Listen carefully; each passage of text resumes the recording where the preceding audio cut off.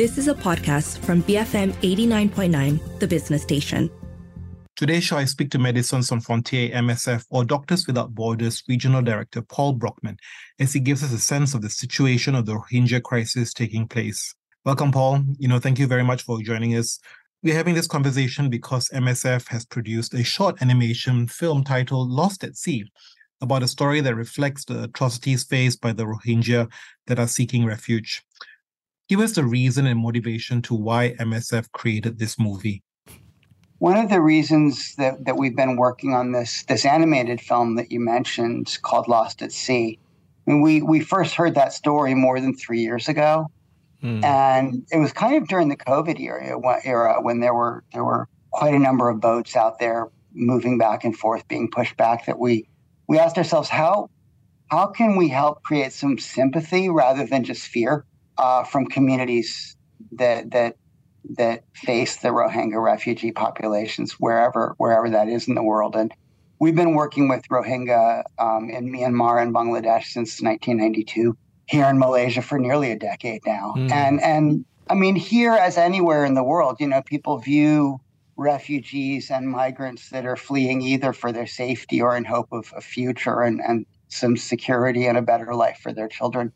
They face a range of different responses. And Lost at Sea, I think it's just a moving and beautiful, beautiful film that's a true story based on what someone that we met here in Malaysia told us a few years ago about his own journey more than a decade ago in one of the earlier waves of violence. And we thought, let's just put this out there and see how the world reacts and see if it helps create more engagement rather than rejection with the question of how do we create safer and more hopeful spaces for them. Yeah, it's so interesting, because sometimes we in the radio station, when we talk about the Rohingya plight, it's always, viewed as a macro story about the challenges that Muslims have in Myanmar, about the living conditions they operate in Penang and in Malaysia and in Bangladesh, right? But we rarely hear the personal stories because as the broader public, we don't get access to these unique personal individual stories, right? Is that the goal here, really, to try and connect some personality, to connect with all of us here?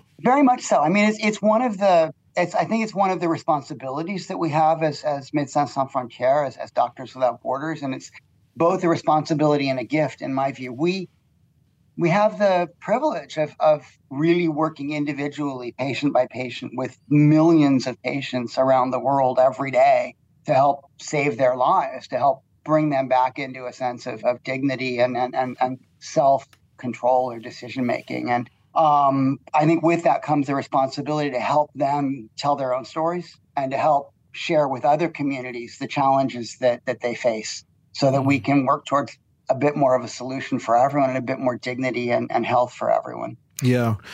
It's so fascinating because as part of Médecins Sans Frontières, you would think that the pure remit was to just, provide health access, to really make sure that you give people the capacity to do their own choices in life, right? To give them the health back fundamentally.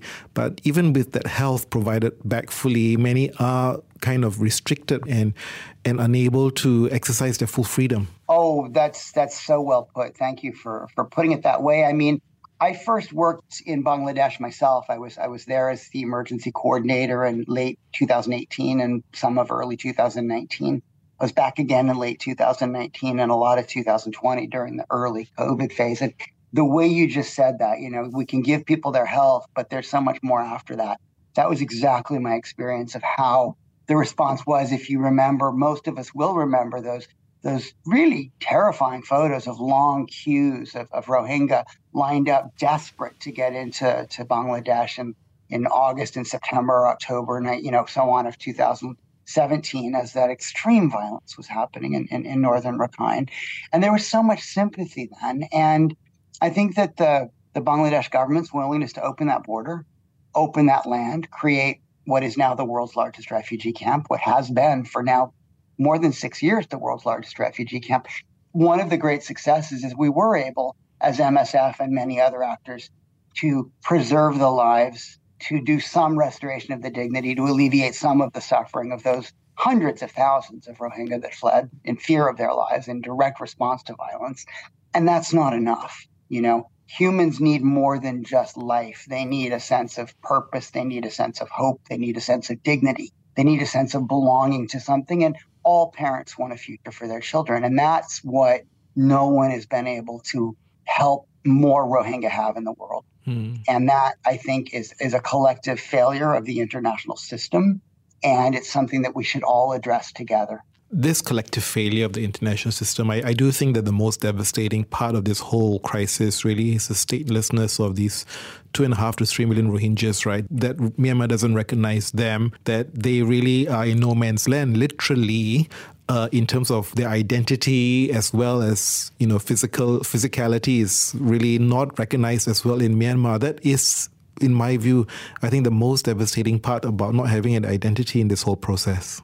Oh, very much so. I mean, as I said, I first worked directly with Rohingya colleagues in 2018 in Bangladesh. Since then, now in my current responsibilities from our Amsterdam office, I'm responsible for our work in, Bangladesh and Myanmar, as well as here in Malaysia and a few other countries as well. So I've spoken with Rohingya colleagues around the world in the diaspora outside those three countries and many, many colleagues and patients in those three countries. And I remember back in 2018, I thought, well, the solution is find a way for Rohingya to return with some choice, with some knowledge, with some dignity to Myanmar.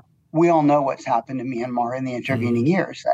Right now, there's ongoing violence in Rakhine itself, which is where the Myanmar would go home to if they could go home. And most that I speak to want to go home. So I think what many of us are thinking more and more as these years go by is, yes, we do need to focus on the situation in Myanmar. The collective global system, the UN and regional nations, as well as world leaders, need to come together to create a more stable environment there. I think there's no question about that. In the meantime, there are millions of Rohingya everywhere that deserve better now. There are Rohingya children growing up that ask me, why can't I grow up and be a doctor like some of you MSF people are? And I don't have a good answer to that question. And I think we owe those children a better answer to that question.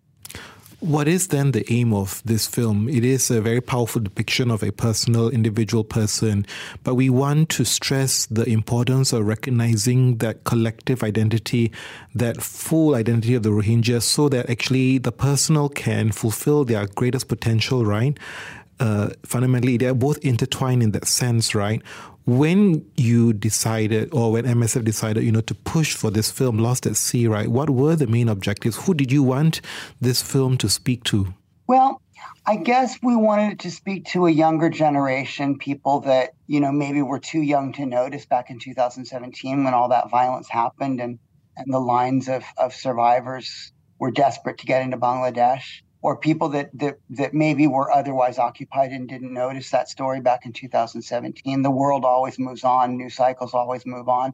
So I think we wanted to engage a new generation around the world. We certainly also wanted to find a way to engage audiences and neighbors, host communities. It's when I work in Bangladesh, I engage an awful lot in my current role, and also when I worked there in the country before with local authorities. And it's hosting the world's largest refugee camp is not easy for the people in those parts of Bangladesh that are doing it. They've lost what was parkland before. They've lost places that their families went to recreate. And I'm really sympathetic with that burden. On the other hand, I think that it's important to remember that the Rohingya themselves carry very heavy burdens and aren't left with other choices because of the situation in which the global system has left them. I have similar conversations with colleagues and with officials and with regional authorities here in Malaysia. And I think all host communities everywhere face this challenge. Yes, we welcome migrants sometimes, we welcome immigrants and refugees at times, but there's also a change to our own way of life. And we hope a film like this will help spur dialogue and spur engagement and spur discussion about interim solutions that bring more dignity, more hope, that take advantage of all the opportunities of I come from a nation of my immigrants. I come from the United States, and I know how hard my grandparents worked when they landed. I think all immigrants have that experience. We work hard and we try to prove ourselves. I'm sure that there are millions of Rohingya that would contribute to any host country that welcomes them. And at the same time, every Rohingya I have ever spoken with says, I want to go home. I want to go back to Rakhine, but I need to do it with some status. I need to do it with some protection. I won't go back if I'm going to be put in another closed camp with no choices for myself or my children. We're heading into some messages, and when we come back, we continue our discussion with MSF Regional Director Paul Brockman about their latest movie, Lost at Sea. Stay tuned, BFM 89.9. Thanks for staying tuned to Pressing Matters on the Morning Run. Today on the show, MSF Regional Director Paul Brockman, as he helps us unpack the plight faced by the Rohingyas in this decade-long conflict.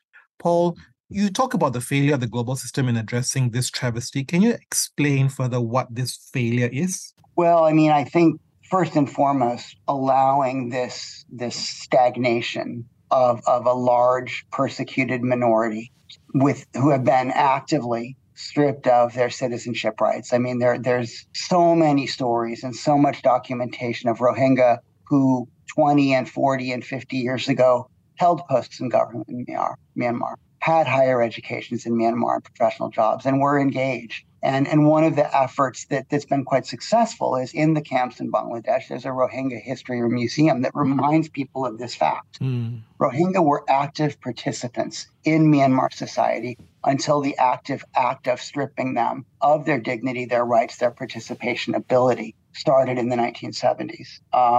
So I think that was the first failure. Humans deserve basic recognition. You and I both have a claim on the countries that we're from for some protection. So I think that was the first. I think the second is, and this is something that I hear colleagues and officials, particularly when I'm working in Bangladesh, speak about.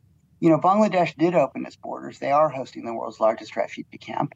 That refugee camp lacks dignity. That refugee camp lacks sufficient water and sanitation. That refugee camp doesn't have sufficient access to healthcare. I mean, a huge percentage of people living in those camps face scabies, which is just, it's so undignified and it's so uncomfortable. I've never had scabies, but I've been told it's a bit like having bed bugs, which I have had, and it's not comfortable.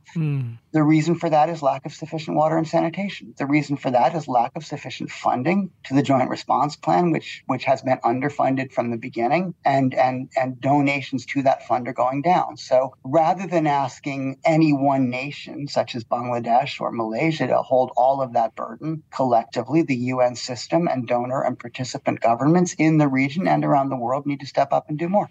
All in all, these host nations, Malaysia, Bangladesh, they've been generally generous, isn't it? They have opened themselves up for support. Is that fair? I think there's a lot of community members in all of these host nations, especially Bangladesh and Malaysia, which both host quite a number of Rohingya. I think there's a lot of community members and government officials in both places that really do the best they can. I think what we're calling on here in Malaysia is to continue that, to continue looking for pragmatic midterm solutions. I think what we're asking in Bangladesh is recognizing, yes, indeed, a return to Myanmar is the desired end goal, but practically, that's going to take some time. So I think, the United States, for example, has started opening a few more relocation slots for third country relocations. Again, every Rohingya I've spoken with says, I want to return to Rakhine. So even if you do relocate, I think if stability comes back to Rakhine, I suspect a lot of people will want to go home. Some may stay away, as my ancestors did. And I'm kind of glad, because now my home, when I'm there, is back in the U.S., where I'm happy to live. But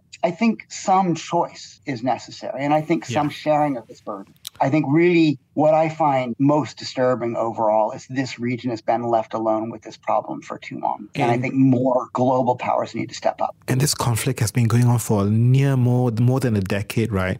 And it's been superseded by even larger conflicts. I mean, we look at the conflict in Middle East, Palestine, Gaza, the Russia-Ukraine war. All that has superseded the fact that this has been a 10-year-long bloodshed. Conflict piles upon conflict, and news cycles move on. And indeed, the Rohingya and a lot of other people in other regions of Myanmar, in particular in recent years, have faced this ongoing challenge without a lot of support from global actors and global powers.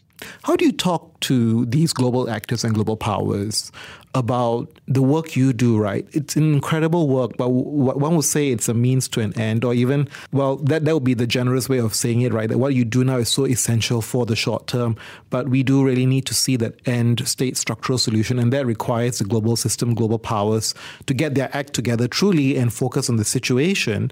How do you respond to people who say, look, what you're doing now is just a Band-Aid? In a lot of ways, what we are doing when we face pain patients day by day, particularly in the camps in Bangladesh, even here in Malaysia. It is just a Band-Aid. And that's true. I think a lot of us that work with MSF, Doctors Without Borders, around the world, we often feel that we're the doctors in the war zones, or we're the doctors in the refugee camps. We're the clinical staff that do keep people alive, that do our best through mental health counseling and so on to restore some sense of hope, some sense of dignity for people who've been forced to flee or who have faced, violence wherever they are. But I think this comes back to one of those other aspects of why I'm speaking with you today is, our first and foremost act is to face patients and save their lives, restore their dignity. Right. Our second act is to hold that mirror up to a system that says humans should have some safety where they are. Humans should have some recognition where they are and say, come on, system, you need to step up. And if we think about that list of global problems that you've been mentioning,